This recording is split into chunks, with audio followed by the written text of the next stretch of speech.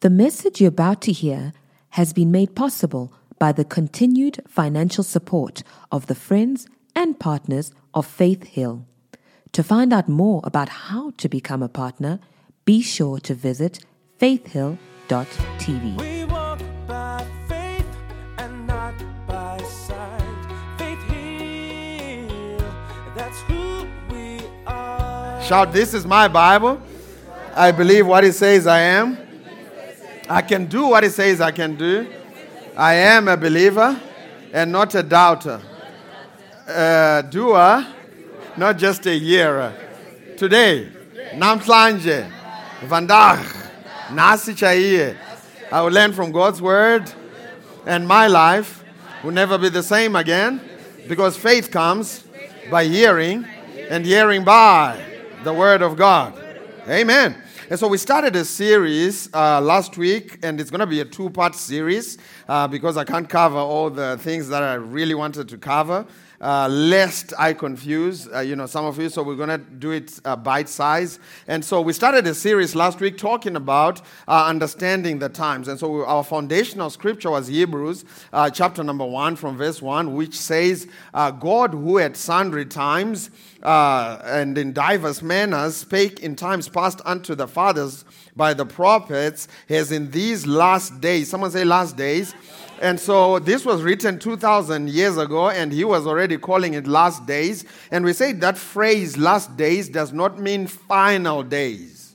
Amen. When he says last days, he's talking about the final installment or the final dispensation before we check out and we are reconciled with our Heavenly Father. Amen. So the last days have been going on for the last 2,000 years. The prophet Joel prophesied of these last days. He said in the last days, God will pour out his spirit upon all flesh. And he says, young men shall see visions and old men shall dream dreams. Amen. And so last days, don't let that phrase throw you off. These are the days that you and I live in. So he says, God is in these last days spoken unto us by his Son, or through his word, because we know that Jesus is his word. Amen. He says he has spoken to us by his Son, whom he has appointed heir of all things, through whom also he made the worlds. And so if you back down to verse 1, this is what he says. It says, God who at sundry times in diverse manners, and we say that phrase sundry times is the Greek word polymeros, which means in different dispensations or different ages.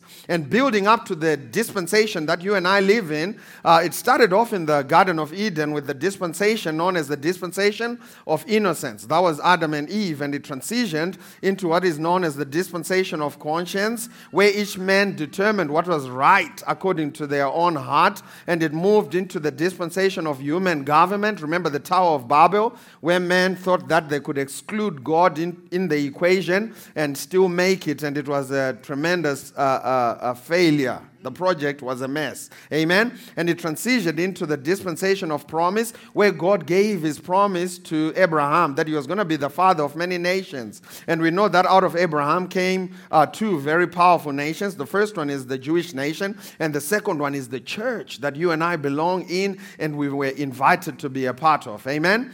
I said amen. And after the dispensation of promise came the dispensation of the law. That's also in the Old Testament, transitioning into the dispensation of grace. So you and I live in what is called the dispensation of grace. And it's interesting that the dispensation of grace is the longest out of all the dispensation, which points to God's grace and mercy. It is everlasting. It is brand new every single morning. And so God is extending this dispensation because he has made an invitation to the world so that he can be reconciled with his earthly family. Amen. Our Heavenly Father is a good God, and he wants to be reconciled with you. And so last week we talked about what it means to be a part of this awesome dispensation that Jesus speaking said, the Old Testament saints longed and desired to see the things that you and I see. The Old Testament saints longed to hear the things that we hear. They longed to be a part of this awesome dispensation where the Holy Spirit, who is God, came to indwell the believers. The Holy Spirit lives on the inside of every believer who has, of course, received Jesus as their personal Lord and Savior and has been baptized in the Holy Ghost. Amen? Man, you have the Holy Spirit living on the inside of you. The Apostle Paul said, don't you know that your bodies are the temple of the living God? They are the temples of the Holy Spirit. You and I have an advantage. We have an edge over the world because we have God living on the inside of us. Amen? And the Holy Spirit doesn't come to make you weird. The Holy Spirit is much more than goosebumps and craziness. The Holy Spirit is strategic in nature. Amen? The Holy Spirit can teach you how to do your job and do it well. The Holy Spirit can show you things to come in your assignment. He can show you innovation. Man, a bunch of religious people don't realize that God is innovative in nature. God is creative in nature. He creates a new skyline every single morning. And in the evening, he splashes some stars just to show off. Our God is a creative being. Amen? I said amen. And so when we start talking about the Holy Spirit, don't relegate him to religious things. When the Bible says he will show you things to come, what that means is you can take him with you to work on a Monday morning. Amen. See, a majority of the body of Christ don't think that the Holy Spirit can work a spreadsheet. So after church, they leave him here so they can go do some serious work. And they relegate him to the ancient days, the days of Moses. Yeah, he can split the Red Sea out there, but I'm not sure he understands anything about the internet. The Holy Spirit knew about the internet in the Garden of Eden. Amen. And so when you have the Holy Spirit living on the inside of you, you have an advantage over the world. Can I get a good amen? And so we are in the dispensation of grace where God lives on the inside of us. We have a priesthood of every believer. We have gifts of the Holy Spirit flowing through every believer, not just kings and prophets. Every believer can function in the gifts of the Holy Spirit. I mean, we live in the greatest time ever. And so last week we, talked about what that means to be a part of the church age, the dispensation of grace. And today we're going to go a little further and talk about how God has planned to wrap it all up. Amen? Jesus had something to say about it. And so quickly, let us go now to Matthew chapter number 24. We know that the seventh dispensation is the millennial reign of our Lord and Savior, Jesus Christ, where Jesus himself will come, rule, and reign in the earth for 1,000 years. Amen? Oh, man, this is good. How many of you know that heaven is going to be awesome? Yes. Man, heaven is going to be better than you've ever imagined. Amen? Heaven is way beyond your imagination. Most church folk, myself included, when I was, when every time I would attempt to imagine anything about heaven, all I could see was a bunch of folk wearing white robes with shaven heads and just walking around humming in a boring manner, just and then we go to sleep. The next day we wake up and and we get our heads shaven again so we can be shiny. Man, heaven is way better than that. Amen. I said heaven is way better than that. Jesus said, I'm going back to my Father and I'm going to prepare a place for you. And he has been preparing it for the last 2,000 years. That just shows you how glorious it's going to be. When God created the heavens and the earth, it only took him 6 days. Now, Jesus has been creating this thing for the last 2,000 years. It's going to be awesome. In fact, the Bible says in Proverbs 4:18, it says the path of the righteous is like the shining sun. It says it gets brighter and brighter until the full shining of the day. What that means is from the day that you get born again, your life is supposed to get better and better and better all the way into when you check into heaven. Amen? Man, heaven is going to be awesome.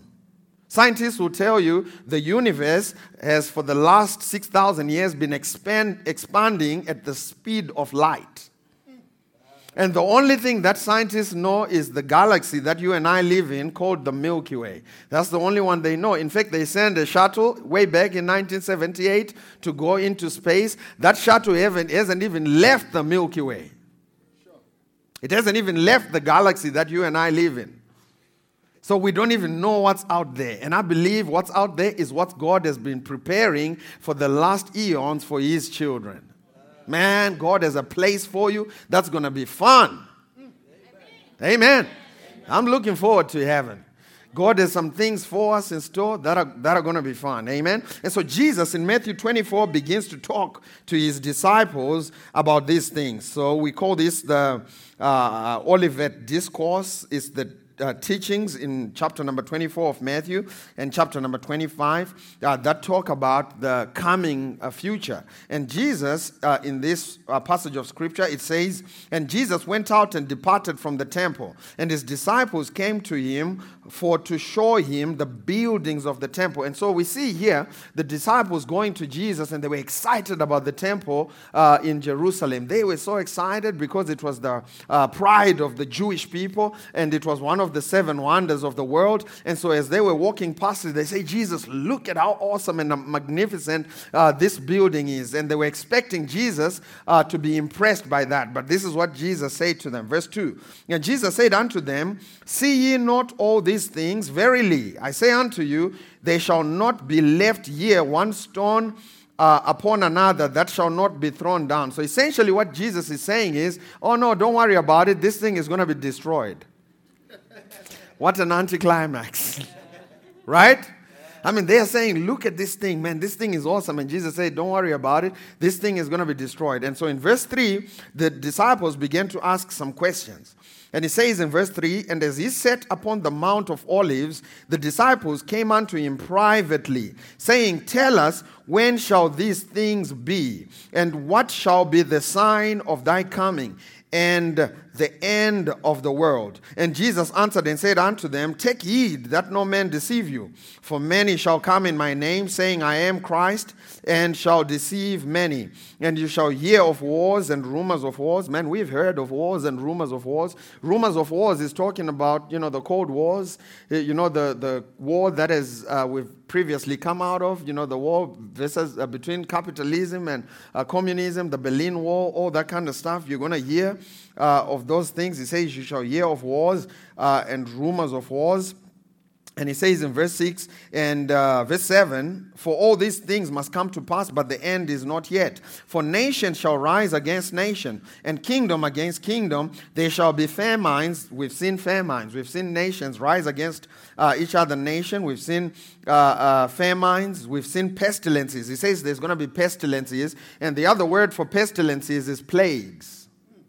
And, the COVID-19 is a part of what Jesus was prophesying, that closer to the end times, there's going to be plagues, COVID-19 and things of that nature. In fact, I read somewhere last week, they were saying the bird flu is back. Jesus prophesied all of that.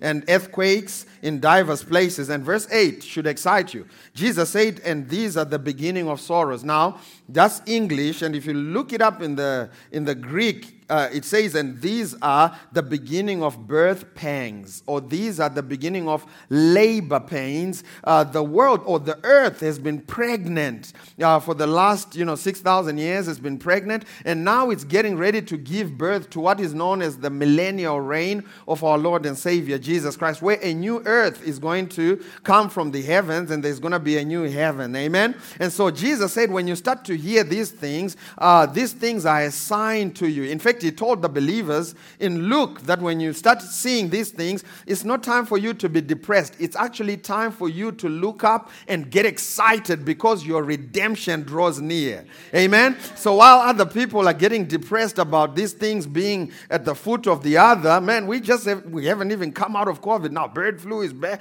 Man, what are we going to do? The believers should be dancing. You know why? Because we know our redemption is near. We know we are getting ready to step into our own. It's about to get awesome. Amen? Man, when you read the Bible, you're going to have a different perspective from the world. But when you read the news, you're going to be depressed. The human being is the only creature God created that has the ability to stand up on their two and look up, watch this, all the time. You and I can walk around looking up, having a heavenly perspective. Amen? And that's what God wants you to do, to look up, because our redemption is near. Hallelujah.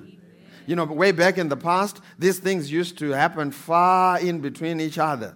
You know, you'd have one earthquake today and then another one in 100 years. Now they're one at the foot of the other. You know why? Because we are getting ready to give birth. The earth is getting ready to give birth into this millennial reign of our Lord and Savior Jesus Christ, where things are going to be awesome. Jesus himself will sit on the throne, and he will govern with fairness, with love, with boldness, with direction. We're going to know exactly where we are going. Man, in the new heaven, in the new earth, while Jesus is the king, we're not going to have a Zondo commission.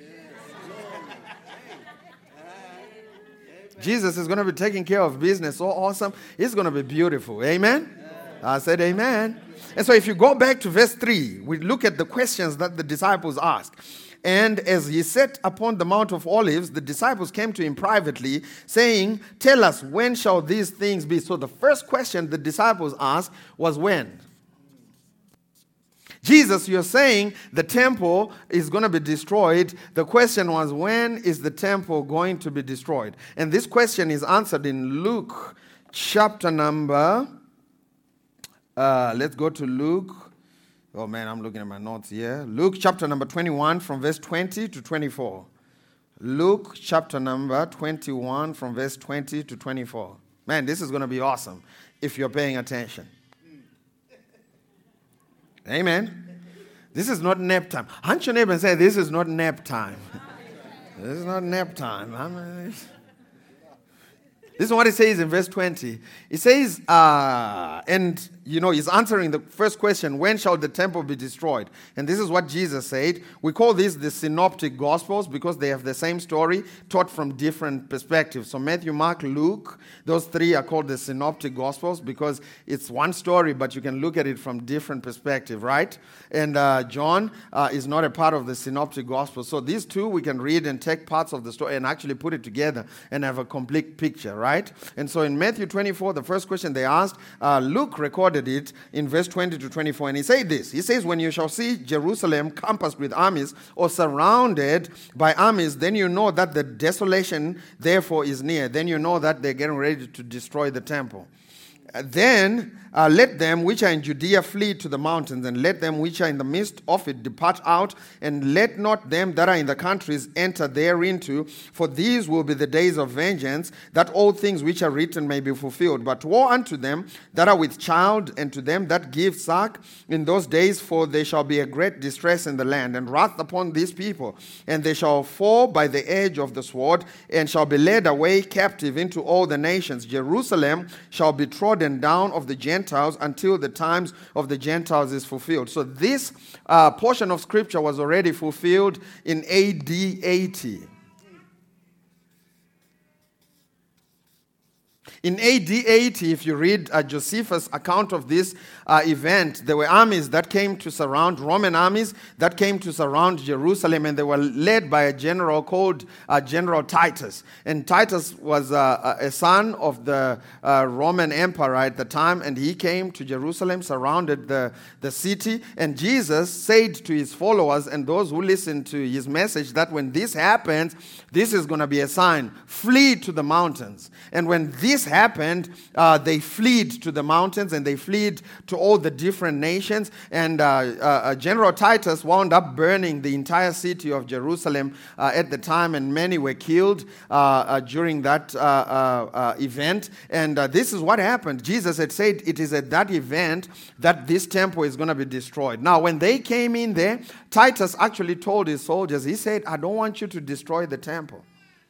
So he came and said a word that was contrary to what Jesus had said. Jesus had said, this thing is going to be destroyed. He came and he said, don't destroy the temple. And so we see two words here, a prophetic word from Jesus and a word of instruction from a general, which ordinarily should not be disobeyed. So these are two strong words that represent two kingdoms, right? And so which one is going to come to pass? He's told his soldiers, don't touch the temple. And so something interesting began to happen, is that as they burnt the city, the gold that was at the roof of the temple began to melt, and it found itself in the cement and in the bricks of the temple. And the soldiers, and they agreed, were saying, no way we're going to leave all this gold. Sure. So they disobeyed their general, which is unknown in those days, because you could get killed, they disobeyed the general just so that the words of the Son of Man can come to pass. And they destroyed the temple. And that was the destruction of the nation that is known as Israel. That was the end of it, AD 80. But we have another scripture in Matthew 25, verse 32, which says, when the fig tree is starting to put on leaves and is starting to blossom, know this, that the summer is near. Fig tree represents Israel, and he was saying summer. The word summer there represents the millennial reign of our Lord and Savior Jesus Christ. And essentially what he was saying was, hey, when you start to see the nation of Israel blossoming again, coming together again and blossoming and putting on leaves, then you know that the end is near. Amen. Get excited because summer is coming. How many like summer? I like summer. Get excited because summer is coming. That's what he was saying, right? Right? And we know that the nation of Israel has now been reborn in 1948. Man, we live in the most exciting times because we see all these prophetic words come to pass. And it's just so exciting to see what God is doing in this season. In 1948, the nation was reborn. Before that, it was just known as a piece of land, plagued by malaria, Palestine. There was nothing going on up there. And now we can see the nation blossoming. I mean, scientifically, they are blossoming. In the realm of technology and so on, the Jews, they are blossoming. The nation of Israel is blossoming. And that's a sign to us that we are drawing closer and closer to stepping into the millennial reign of our Lord and Savior, Jesus Christ. Exciting news. Amen. And the second question that the disciples asked was, what shall be the sign of your coming? What's the sign of your coming? What's the sign? And this is answered in verse 27 to verse 51 of Matthew chapter number 24. And I might add, do not worry about this, because when this happens, you and I are not going to be here. Sure. It's good news.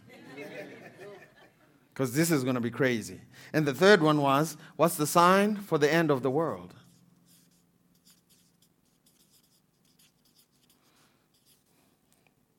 And if you read in verse 9 to 26, he gives you the sign for his second coming. Jesus, when he's coming to wage war and battle with the nations that would have surrounded Israel to destroy it. And you and I are not going to be here. We're going to be with him, and we're not going to be here to see all of that. Amen? We've joined the winning team. Hallelujah. And so what's going to happen in this dispensation? What is going to happen? Let's go to 1 Corinthians chapter number 15 from verse 51. Thank you, Jesus. 1 Corinthians chapter number 15, verse 51.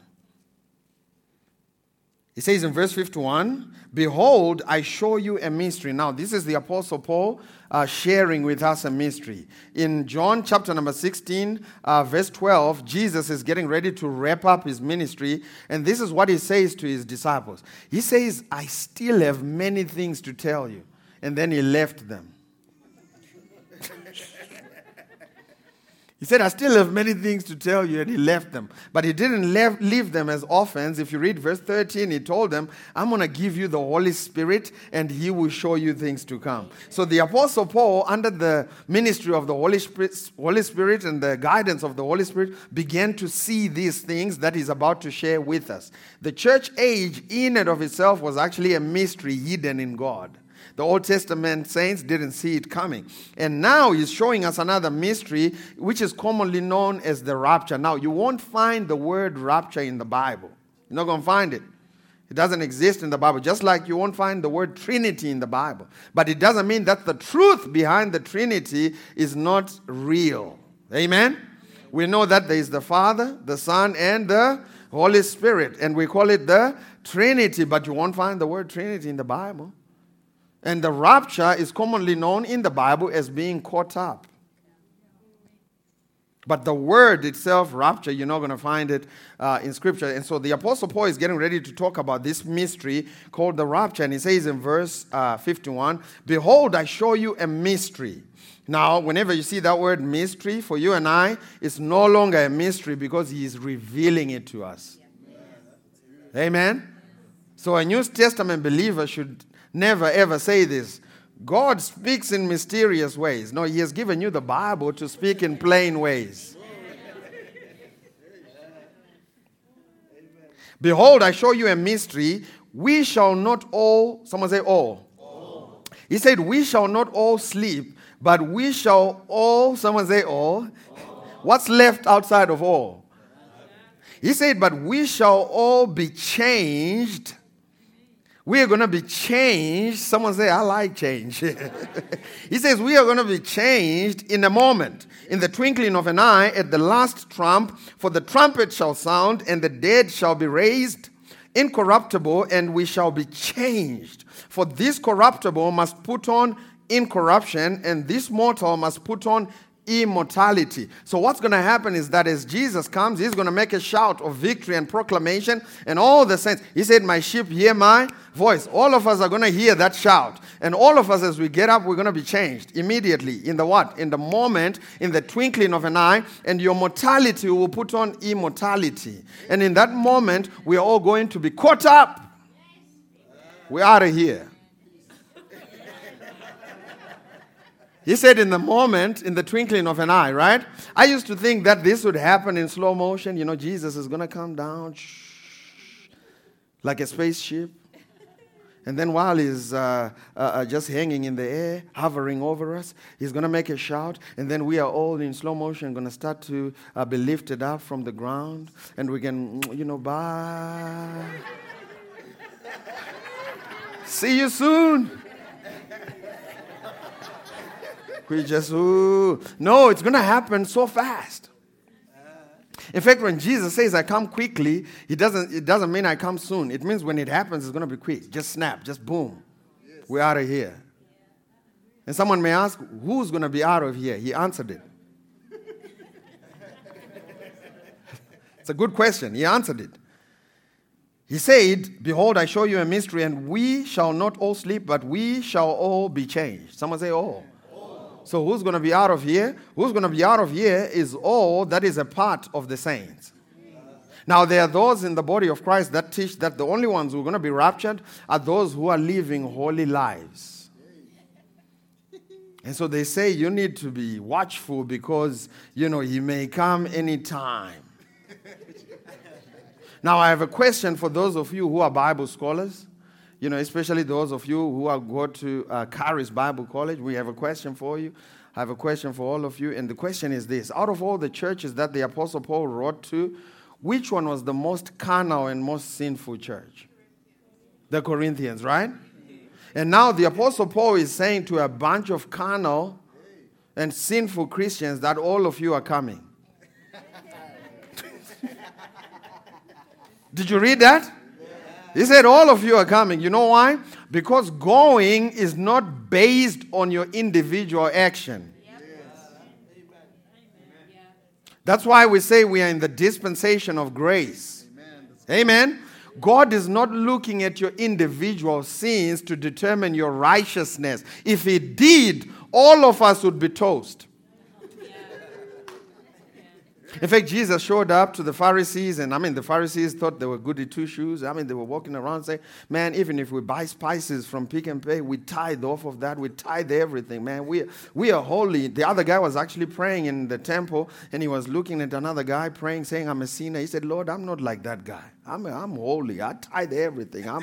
And Jesus asked the question. He said, who do you think left justified? And unfortunately, and to my surprise, it was the sinner who went before God. You know why? Because the way to become righteous with God is not through obeying the law. The dispensation of the law is finished. It couldn't bring salvation. The way to have a relationship with God and to have salvation with God is to put your confidence and trust in Jesus. In the Old Testament, sinful people were required to bring a lamb to the priest, a turtle dove, an animal to the priest. And when you bring the animal, the priest would pick up that animal and inspect it for any defects. And if the animal was perfect, he would put your sins on the animal. Not at any point did the priest inspect the person. Because it was a known fact. You did something. You is a sinner. It was a known fact. In fact, Jesus went to the Pharisees. You think you're so righteous? And they said, man, we are so righteous. In fact, what they meant, the Pharisees, when they are talking about holiness, they just, when they were saying we are so righteous, all they were saying was, we haven't been caught yet. That's what individual holiness is. You just haven't been caught. Have you ever met these people who are holier than thou? The real deal is you just haven't been caught. And so Jesus said to them, this is what he said to them. He said, if you just look at a woman lustfully, her. The standard of God is, if you look at your brother hatefully, you've already committed murder. So none of us could ever meet God's standard in our own strength. In fact, when we try, he says your own righteousness is as filthy rags.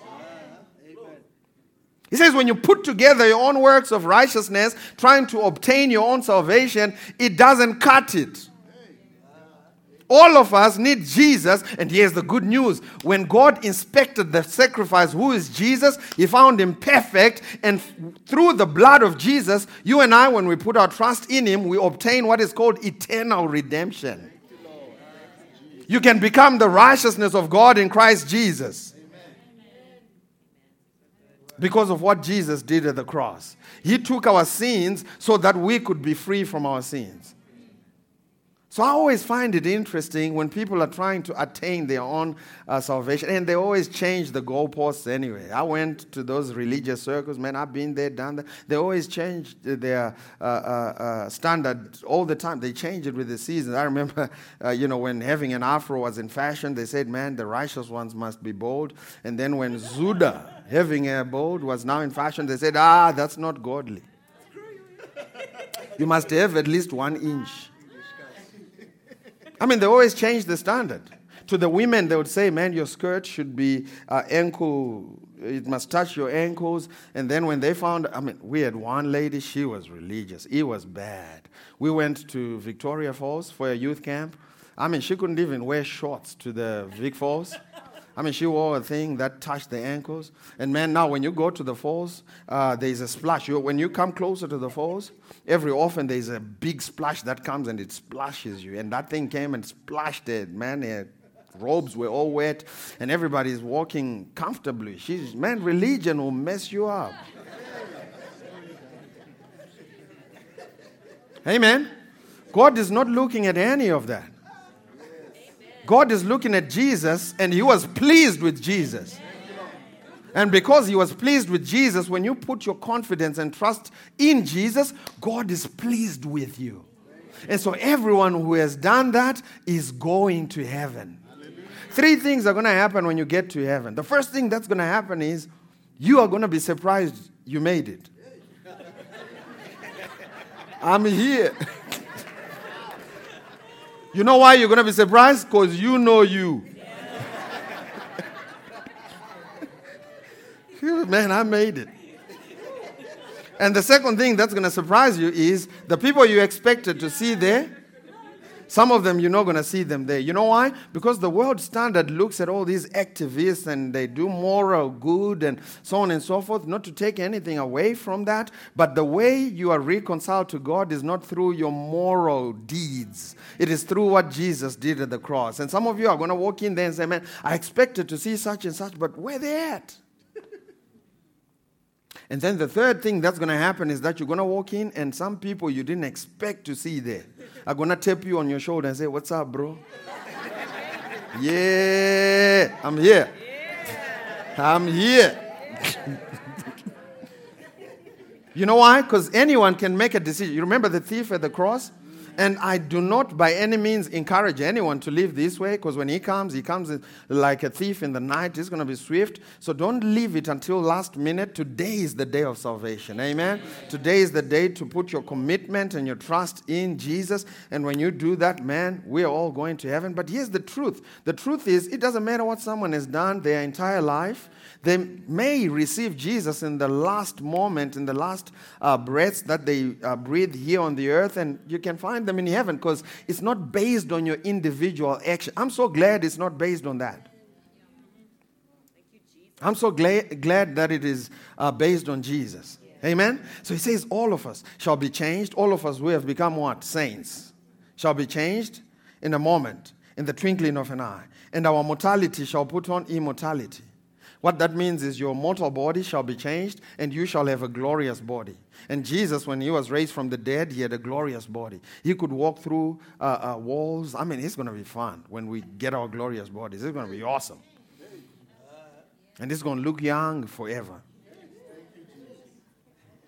And when you wake up in the morning, you don't have to take 30 minutes to get in the groove. Just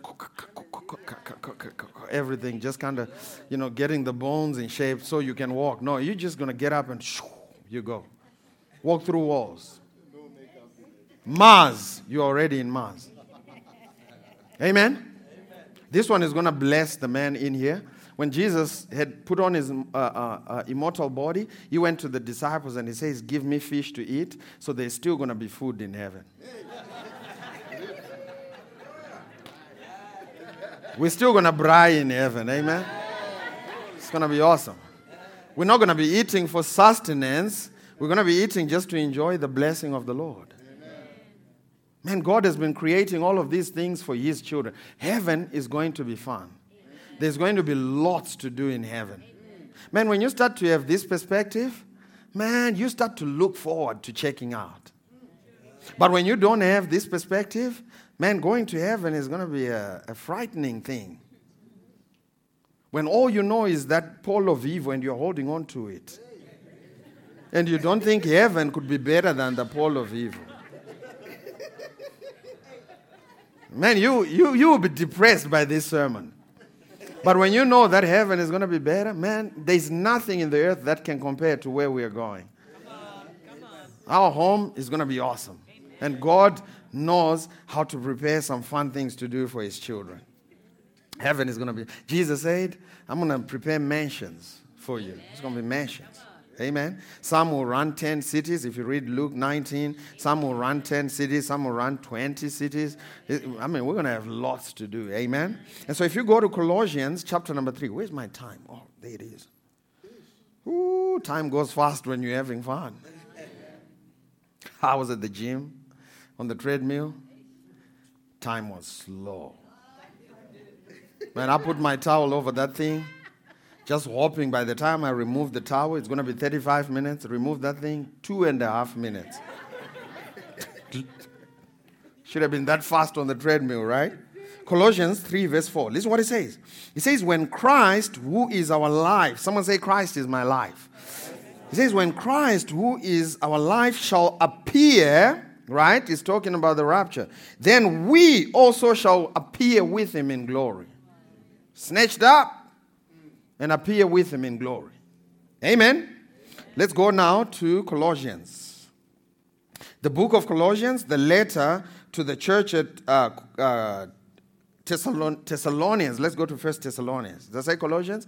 Let's go to 1 Thessalonians, chapter number 4. We're going to read from verse 13 to 18. The book of Thessalonians was written to the church at Thessalonica, and the purpose of this book was to reveal these truths that we are talking about today. There were many in that community. We had lost some loved ones, and because of that, they were depressed. And so the Apostle Paul wanted to give them hope. He wanted to speak to them and tell them that what you see is not everything. There is more to come.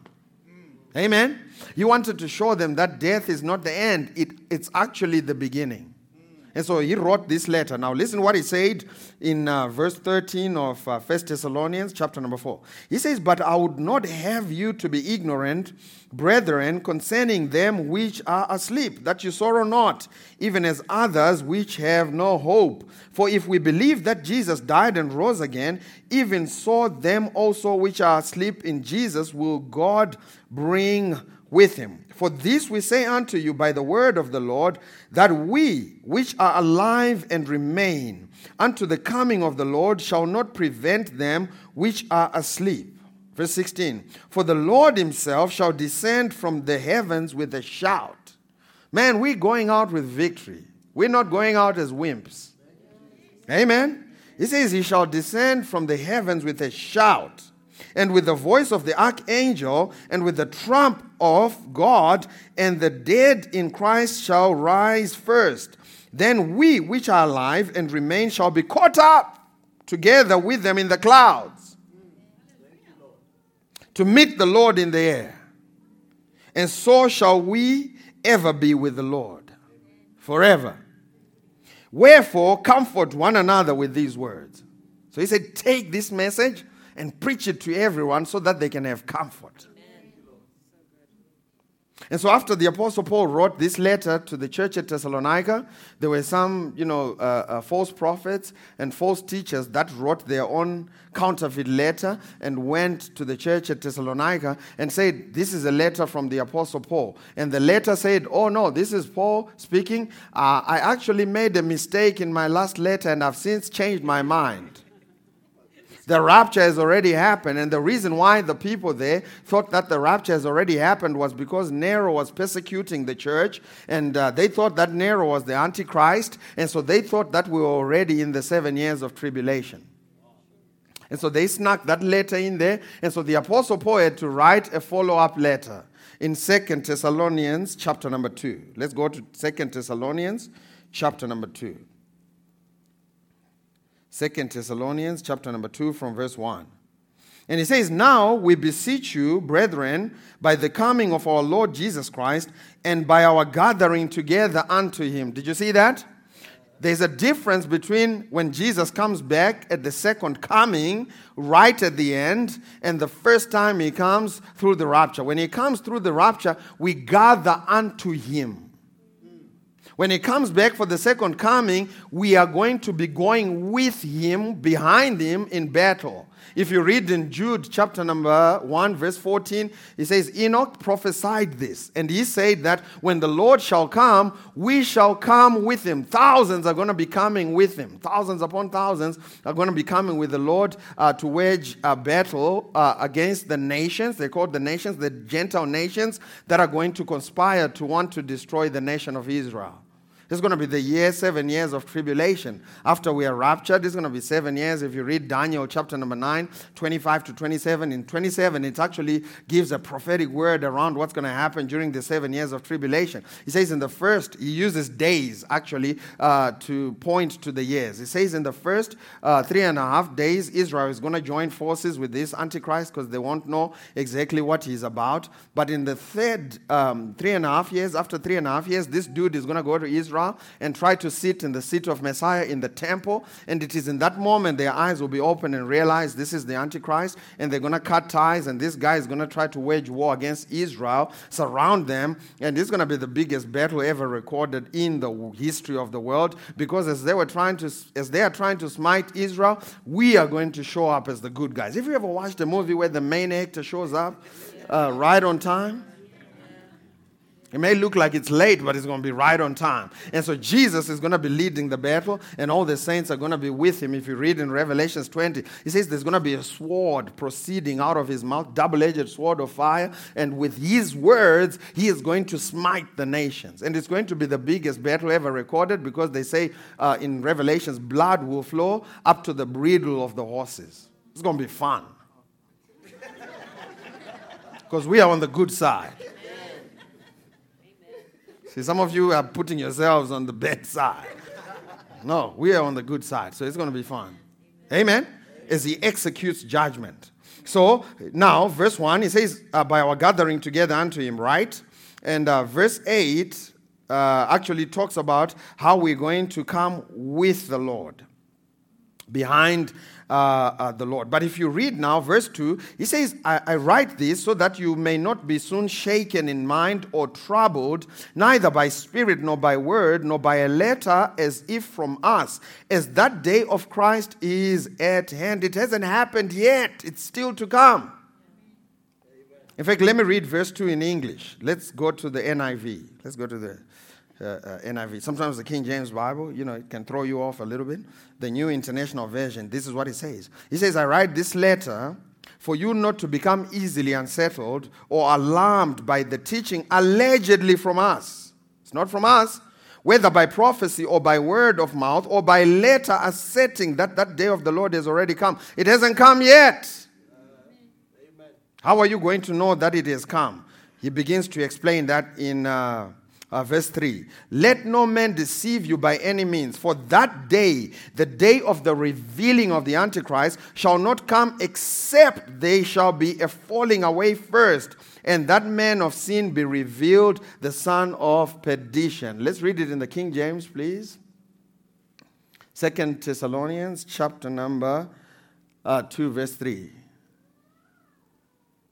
2 Thessalonians chapter number 2, verse 3. It says, let no man deceive you by any means. That day shall not come except there come a falling away first, and that man of sin be revealed, the son of perdition. So essentially, what he is saying, and I'm going to end with this. What he is saying is, the day of the revealing of the Antichrist is not going to come until there is a falling away first. Now, that phrase, falling away, has thrown a lot of people off. It's the Greek word apostasia, which also means a caught up or a rapture. So he's saying the Antichrist is not going to be revealed until the church is out of here. I told you last week that the church, just like the moon, it regulates the tides of evil. The reason why evil is not completely overrunning our schools and our communities and our nations is because the church is still here.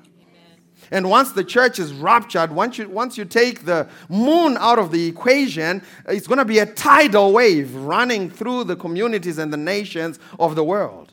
So the church, as long as you and I are here, the Antichrist cannot be fully manifested. You know why? Because he's got some real opposition. As long as you and I can touch and agree on some things, as long as we can come to a place like this and worship God, man, it's going to stop evil in its tracks. As long as I still have a mouth and I can say something, I will stop evil in its tracks. Hallelujah. But once the church is raptured and is out of here, it's going to be a tidal wave of evil. And this is what it says in verse 5. It gets interesting.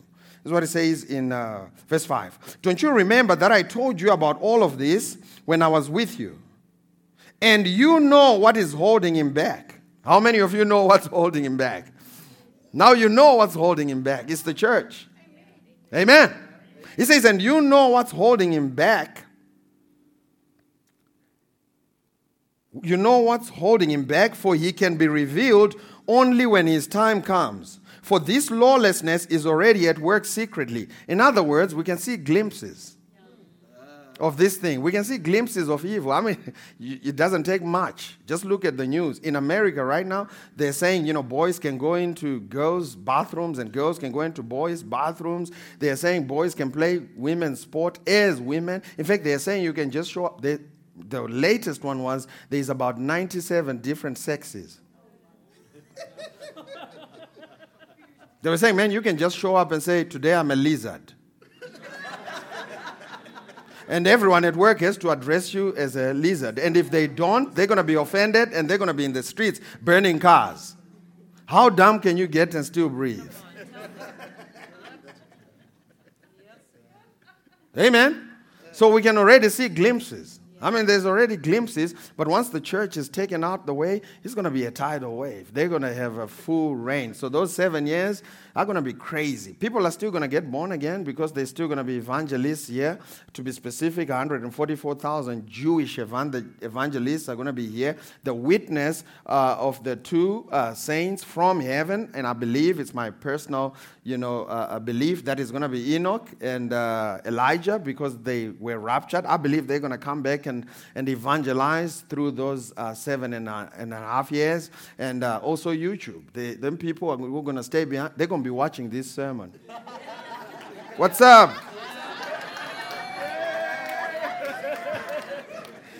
They're going to be watching this teaching. Because Hollywood is going to try to explain it away. And say it was, the aliens came and took them away and all kinds of stuff. But some of them are going to bump into this teaching and what's up? Amen. He says, verse 8, then the man of lawlessness will be revealed, but the Lord himself will slay him with the breath of his mouth and destroy him by the splendor of his coming. It's going to be fun. Just, man, where we are headed is glorious. And you can join the team. All you have to do, believe in your heart and confess with your mouth that Jesus is Lord and that God raised him from the dead. You put your trust in the perfect sacrifice. You have joined the family of God and you are going to heaven.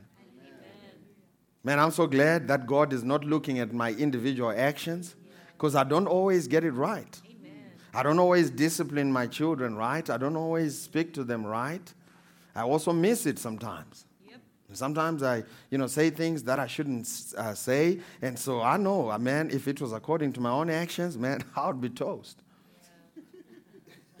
And there are some of you who are saying, man, I'll take my chances with my own righteousness. Well, suit you. Good luck with that.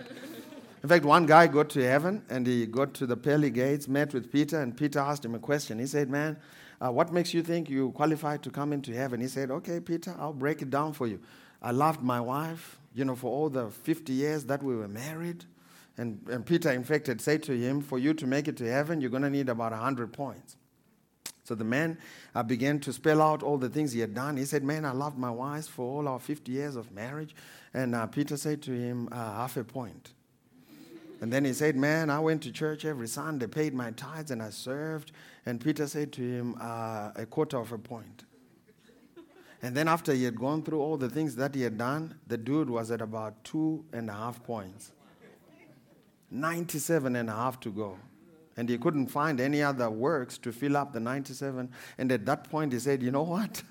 No one can make it. It's just got to be by the grace of God. And Peter said, bingo, welcome to heaven. It's got to be by the grace of God. Amen? It's not by your works. It's got to be by the grace of God. And so when we get to heaven, let's wrap up with this. When we get to heaven, a lot of people get thrown off by this. 2 Corinthians chapter number 5, verse 8 to 10. Where's my watch? Oh, there it is. Okay, all right. Can I take 5 more minutes? Is that all right? 5 more minutes? 10 is fine? It's fine. Yeah. We'll give you coffee. Coffee for everybody. 2 Corinthians 5 from verse 8 to 10. This is very important. This is going to help set someone free. This is very important. Wake your neighbor up and say, man, you need to hear this. This is very important. This is what it says in 2 Corinthians 5, 8, 10. It says, we are confident, I say, willing rather to be absent from the body and to be present with the Lord. There's another scripture that says, to be absent from the body is to be present with the Lord. So dying is not that hectic. Because to be absent from the body is to be what? Present with the Lord. And that's why the Apostle Paul said, man, for me to die is gain. Man, if you want to live a life of winning, you have to adopt this attitude.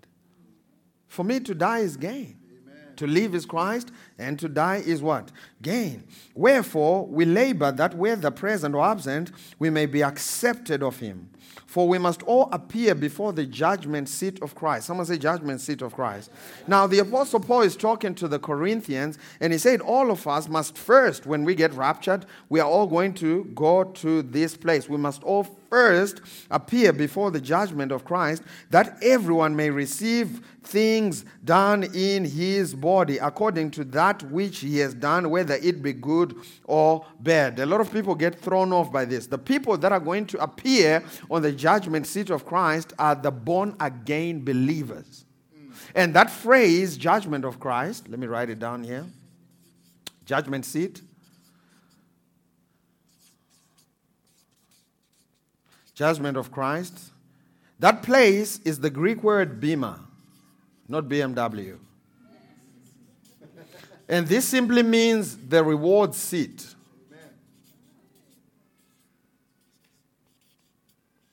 There's not going to be any unbelievers on the judgment seat. It's going to be God's children. Now, let me explain further. Heaven is a gift from God. You don't earn it. It's not a reward. But within the gift of heaven, there are going to be rewards. Where did you get that, Pastor T? I'm glad you asked. 1 Corinthians chapter number 3, verse 8.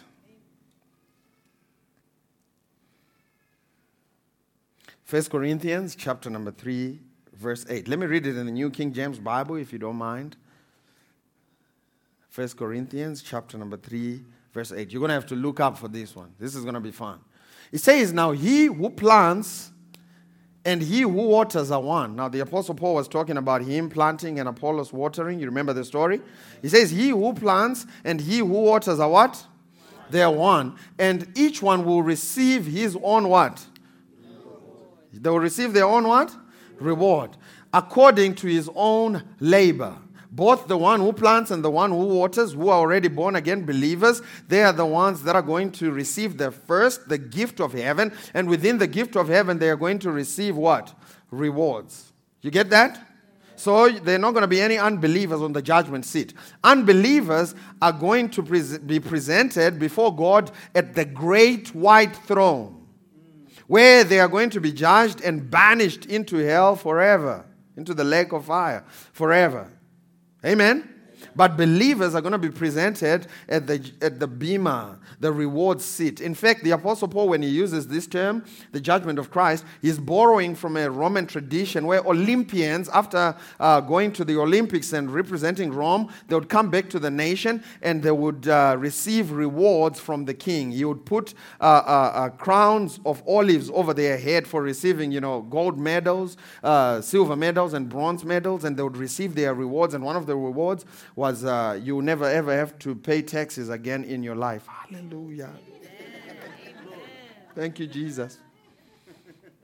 So that's the judgment seat of Christ, the bema. The great white throne is going to happen later on after 1,000 years of Jesus ruling on the earth. You get the picture? You get the picture now? So don't get thrown off by this phrase, the judgment seat of Christ. So what happens? Everyone is going to receive their own what? Rewards. Next verse. For we are God's fellow workers, you are God's field, and you are God's building. Next verse. According to the grace of God which he has given to me, as a wise master builder, I have laid the foundation and another builds on it. But let each one take heed how he builds. Verse 11. So pay attention to how you build. That's what he's saying. He's saying when God gives you assignments, pay attention to how you execute. Why? Because verse 11, for no other foundation can anyone lay than that which is laid, which is Jesus Christ. Verse 12. Now, if anyone builds on this foundation with gold, silver, precious stone, wood, hay, straw. So he now is breaking down the two different classes that your works can be classified in. The first one is gold, silver, and precious stone. The second one is wood, hay, and straw. And what determines whether your works are gold, silver, and precious stone, or wood, hay, and straw, I believe, is the motive behind doing what you do.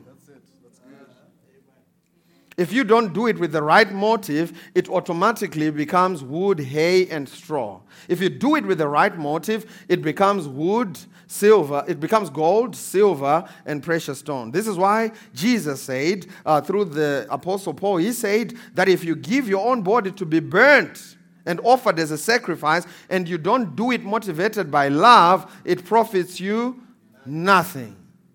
Amen? And so when we get to heaven, all of our works are going to be checked out because God wants to reward you for your faithfulness. Amen? God is a rewarder. Amen. Verse 13. Each one's work will become clear, for the day will declare it, because it will be revealed by fire. How many of you know that wood, straw, and hay will all turn to ashes? Gold, silver, and precious stone will remain, right? Right? Each one's work will become clear, for the day will declare it, because it will be revealed by fire. And the fire will test each one's work of what sort it is. Verse 14. If anyone's works or work which he has built on, it endures. If anyone's work which he has built on, it endures, he will receive a reward. You're already in heaven. So some are going to receive a reward. Verse 15. If anyone's work is burnt, he will suffer loss, but he himself will be saved, yet so as through fire. So you'll still make it to heaven, except you just made it. No, that's a joke. There are no second-class citizens in heaven. Amen. So your works don't determine whether you make it to heaven. Hallelujah. But here's the deal, is that your works will get you rewards within the gift of heaven. And it's not rewards, and as in the sense of, what we think of rewards. Really what it is responsibilities, greater responsibilities. Because there's still going to be some work to be done. And if you read in Luke 19, someone else was given 10 cities to be in charge of. Someone else was given 20 cities to be in charge of. But we're all going to be in heaven. Amen? And so don't let this word, judgment seat of Christ, throw you off. He's talking about the reward seat. The great white throne is that one which is reserved for the devil, is reserved for the demons, it's reserved for people who choose to submit themselves to the devil. It was never created for people, but if you choose to submit yourself to the devil, then God has no choice but to respect your choice. God has made us free will beings, and whatever choice we make, God will allow us to experience it. Amen? And so that's what's going to happen in the end times. It's going to be fun. Amen? Aren't you glad you came this morning? Why don't you stand on your feet? Praise God. Thank you, Jesus. Thank you, Lord. And so before we go today, we just want to give an opportunity to those of you who are here this morning. You heard what I taught today, and some of you were trying in your own strength to be pleasing to God, and you realized how futile it was, because every time you try harder, you fall harder. It's not in your own strength that you live this Christian life. It is in the strength of the Lord. It is in His grace. And so if you're here this morning and you've never had an opportunity to make Jesus your personal Lord and Savior, today is the day of salvation. This is your opportunity to receive Him. The catching up, the rapture can happen in a moment, in the twinkling of an eye. But God, in His grace, according to 2 Peter chapter number 3, verse 9, the Lord is not slack or slow concerning His promises, as some men may count slackness, but He is long-suffering that no one should perish. God has been extending years upon years ahead of us because He wants to extend an opportunity to every single human being in the earth so that they can come home and come back to join the family of God. And so today, we're presenting this opportunity. We want to join our faith with ours, your faith with ours, so that we can pray this prayer with you, so that you can receive Jesus and make Him your personal Lord and Savior and join the family of God. And the decision you make today has eternal ramifications. And so I want to encourage you, if you haven't done it, to really consider this opportunity. And if you are that person, we're going to ask you now, as every eye is closed, every head bowed, to lift up your hand wherever you are, and we're going to pray this prayer with you. Jesus is. And so, brothers and sisters, please join me in this prayer. You're going to pray this prayer after me. Say, Lord Jesus, I come before you this morning in all humility. I've realized that for me to be reconciled with my Heavenly Father, I need to bring the sacrifice of Jesus Christ and what He did for me at the cross. And so this morning, I make a commitment, I make a decision to put my trust in the sacrifice that Jesus is, the sinless Son of Man, that came to take away the sins of the world.